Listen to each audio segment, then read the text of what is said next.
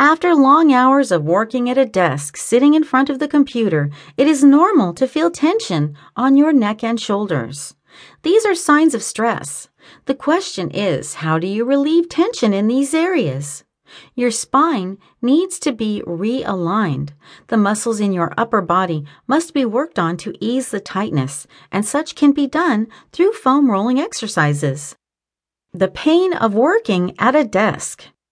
Most jobs require people to sit in front of a desk almost throughout the day. This leaves us exhausted. It does not only drain our motivation and affect our productivity, it also leaves us feeling sore at the end of the day. The consequences of working at a desk are, in fact, much worse in the long run. How so? As we spend more time sitting, taking the same position every single day, our natural posture is affected. It has a negative impact on the way our bodies are intended to move. You see, the human posture is at its most natural state in either a standing or lying position.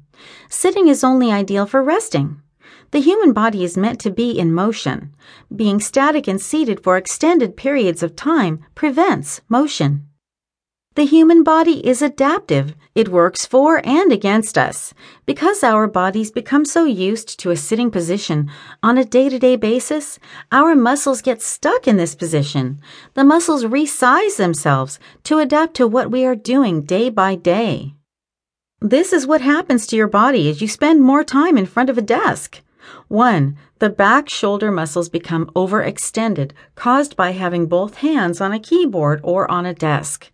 2. Your biceps and chest muscles are contracted because your hands and arms are always extended right in front of you.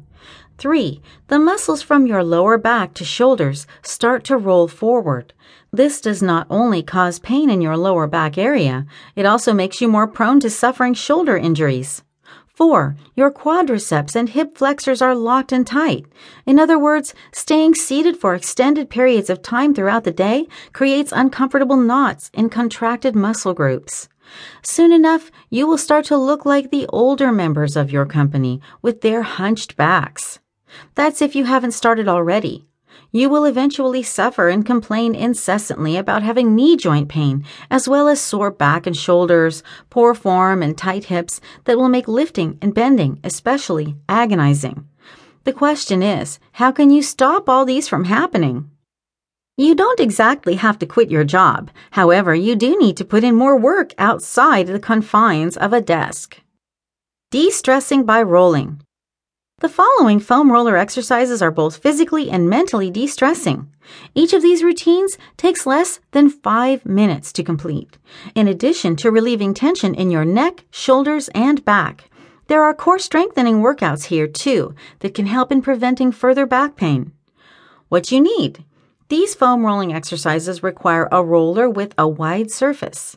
For this to work, you need a big foam roller. Instead of rolling your body over the equipment, you will be moving your muscles as your body rests on the roller. How to relax into position. Lie down on the roller. Your head, neck, and back should be resting comfortably over the foam roller. Keep your feet flat on the ground and shoulder width apart.